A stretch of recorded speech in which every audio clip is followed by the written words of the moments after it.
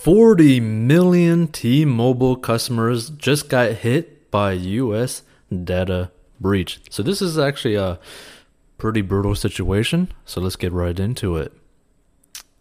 Let's see. So more than 40 million T-Mobile customers have been hit by a US data breach. The company has admitted it blamed the breach on a highly sophisticated cyber attack. It said it is taking immediate steps to help protect all of the individuals who may be at risk from this cyber attack. The firm said that while criminals stole personal information, no financial details were leaked as a result. Now here's the thing. How much are you going to trust a company that has basically people's personal information that got leaked, that they're going to say like, oh yeah, no financial details were leaked? Okay, that is very questionable, right? Like, how much do you trust T-Mobile? How much do you trust a massive company? Okay?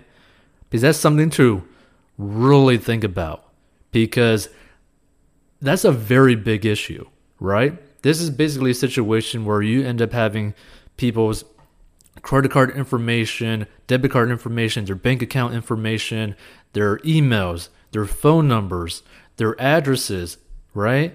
Like where they live, all that kind of stuff, what they bought, what they texted, all that kind of stuff, right? That just basically got exposed. And they said that no financial details were leaked, but how much do you actually trust that statement? Like personally, I would not trust that statement because what, they're going to just take personal information? They're not going to try to get financial information? That doesn't make any sense, right? Like they're going to do everything they can to get as much money as possible.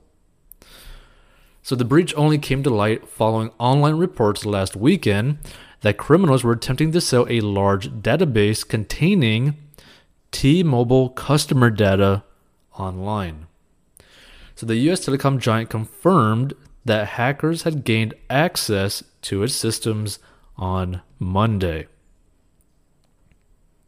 Late last week, we were informed of claims made in an online forum that a bad actor had compromised T-Mobile systems, it said. We immediately began an exhaustive investigation into these claims and brought in world-leading cybersecurity experts to help with our assessment. We then located and immediately closed the access point that we believe was used to illegally gain entry to our servers. The company said its investigations identified approximately 7.8 million current T-Mobile postpaid customer accounts information in the stolen files, as well as just over 40 million records of former or prospective customers who had previously applied for credit with T-Mobile. It said that approximately 850,000 active T-Mobile prepaid customer names, phone numbers, and account PINs were also exposed, but that it had reset all the PINs on the accounts to protect customers. It added that no phone numbers, account numbers, PINs, passwords, or financial information were compromised in any of the files of customers or prospective customers. Okay, see, this doesn't make any sense, right? So it says 850,000 active T-Mobile prepaid customer names, phone numbers, and account PINs were also exposed, right? Then it says no phone numbers, account numbers, PINs, or passwords or financial information was compromised in any of the files of customers or prospective customers. That doesn't make sense, right? They basically just flip-flopped on the thing. So we take our customers' protection very seriously, and we will continue to work around the clock on this forensic investigation to ensure we are taking care of our customers in light of this malicious attack, the company said. While our investigation is ongoing, we wanted to share these initial findings, even as we may learn additional facts through our investigation that caused the details above to change or evolve. Hackers previously stole the personal information of 15 million T-Mobile customers and potential customers in the US in 2015. So there's no indication yet that former UK customers of T-Mobile have been hit by the data breach. The company's UK operation, T-Mobile UK, was rebranded as EE in 2012 and sold to BT in 2016 for more than 12 billion euros. So again, this comes to the thing, like how much do you actually trust them? Because based off what they just put in the statement, it's like it doesn't make any sense, right? But also this kind of goes to show you, like, look, when it comes to like personal information, or every time you end up dealing with a company, right, where your information is online, you want to change your passwords pretty often, right? Because there's always going to be someone to try to get your information. There's always going to be someone to try to get your money, right? There are evil people in this world trying to make money in the easiest way possible. So just keep that in mind. And again, how much do you trust a massive corporation?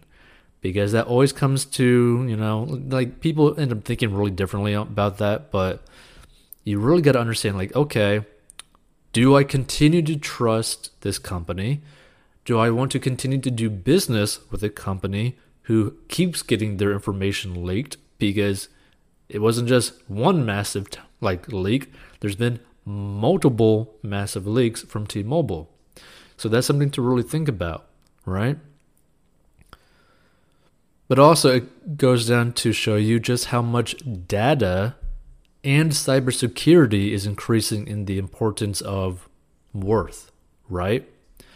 So it also comes down to like, okay, if you have like excess cash, right? If you were to invest your excess cash into investments, you might want to lean more towards putting your money into cybersecurity related industries or data collection related industries, right? Like AI focused on collecting data and optimizing data, all that kind of stuff, right? Because the amount of money that is getting generated from data and cybersecurity related things is massive, right? And it's going to get to the point, same thing with like insurance, that insurance is going to be more heavily focused on cybersecurity, like anti-hacking measures, all that kind of stuff, right? Identity theft in the form of hacking, right? So it's going to be very interesting to see what's going to happen in the whole marketplace when it comes to investing, stock market, all that kind of stuff, because it kind of goes to show you the change in what's actually worth money, right? It's the same reason why you're able to get Facebook for free, why you're able to get YouTube for free, why you're able to get Twitter for free or Instagram for free, right? It's all about your data. It's all about your information, because they all know that they could just sell your information to advertisers to sell you a product, right? Like, it's as simple as that, right? That's why when you end up watching a YouTube video or an Instagram post or Facebook post, you're going to see an ad that's going to be heavily targeted towards your interest to the point where you're going to end up buying something, right? That's something to really understand and think about. It's like, hey, guess what? Your data is worth thousands and thousands of dollars, if not hundreds of thousands of dollars, depending on the products, right? Like, for example, a massive loan mortgage company would basically view you as potentially worth hundreds of thousands of dollars for like the long-term value of you as a customer, right? So they might be willing to spend $10, $20, $50,000 just to get one customer, because they know the long-term value of that customer might be $100,000, $200,000 just from the interest that you end up paying by doing a loan with them, right? So that's something to really understand. It's like there's big money behind data and there's big money behind cybersecurity. So just keep that in mind. Stay tuned for more related content. By the way, if you need help with getting out of debt, go to 4dmbox.com and learn the secret to mastering your money. Hey, this podcast is sponsored by our personal finance courses. So if you have problems with mastering your money and you need help, go down below and learn how to master your money and This is a plan that anyone of any income level can follow. It is simple and easy to follow for any income level and any situation, and it's very straight to the point. And if you want to learn how to make money online, go down below as well. And we'll see you in future episodes.